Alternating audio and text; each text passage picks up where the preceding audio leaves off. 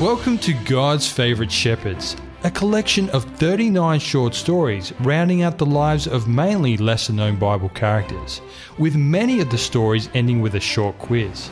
Listen now to the author of God's Favourite Shepherds, Bill Ackland.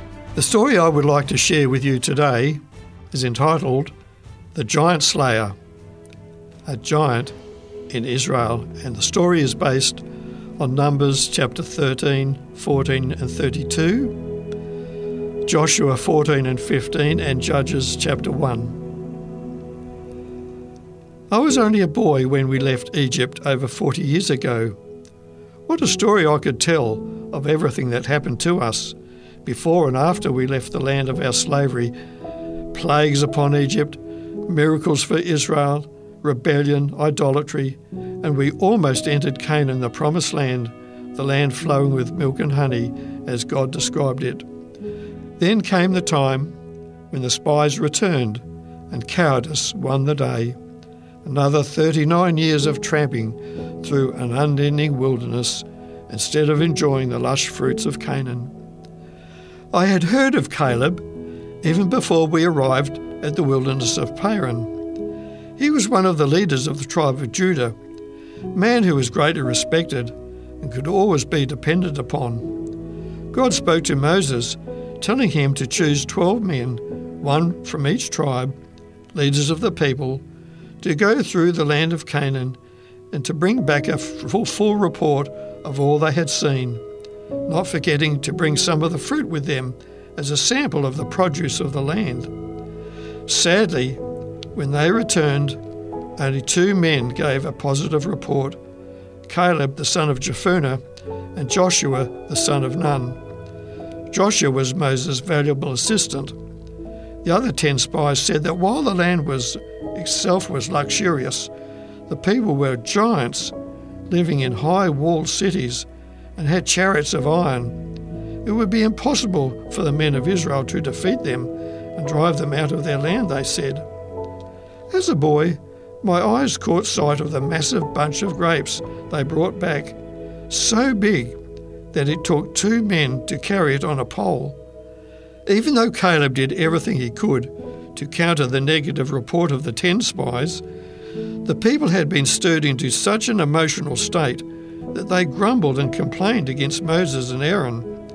They even said they wanted to choose another leader who would take them back to Egypt. I couldn't believe what I heard. Go back to Egypt, to a life of slavery again? As a result of this latest rebellion, God told the people through Moses that everyone from 20 years of age and older would die in the wilderness as they wandered around day after day for another 39 years. Only those who were then under 20 years of age would enter the promised land. There were to be only 2 exceptions to this, Caleb and Joshua. When all these years came and went, we arrived at the borders of the promised land again. I was now that much older, but still young enough to carve out a good life for myself and my family in the lush land God had promised to our great patriarch Abraham and to Isaac and Jacob.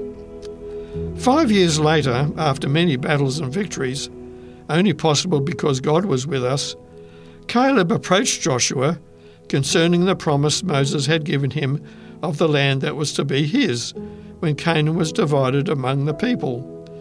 Caleb said that even though he was now 85 years of age, he was still as strong as he was when he was 40, and that Moses had promised the land that Caleb had spied out would be his.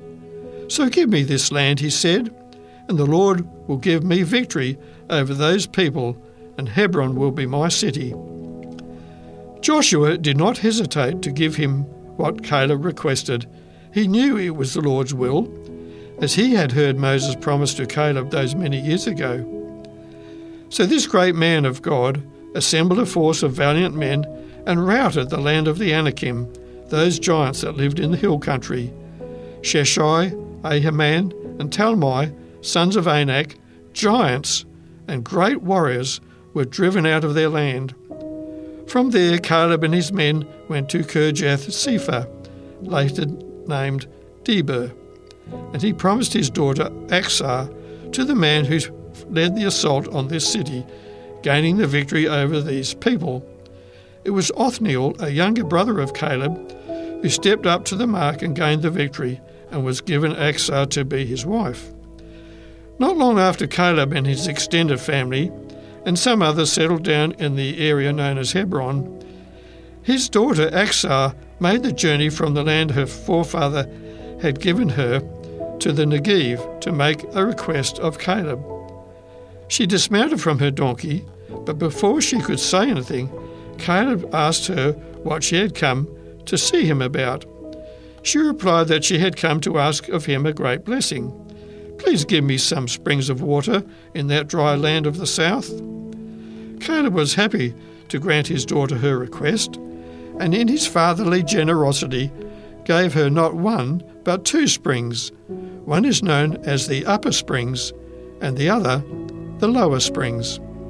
It is here that my story ends, for I am on my own land now, and my life is full as I manage my land and care for my growing family. But I am sure that God will bless Caleb and his descendants with many sons and daughters. They will be a tower of strength to Israel if they follow the example of their forefather. Caleb was truly a man of God. You've been listening to God's Favoured Shepherds, a book with 39 short stories rounding out the lives of mainly lesser-known Bible characters. If you have any comments or questions, or to obtain a copy of this book, give us a call within Australia on 02 4973 3456 or send an email to radio@3abnaustralia.org.au. We'd love to hear from you.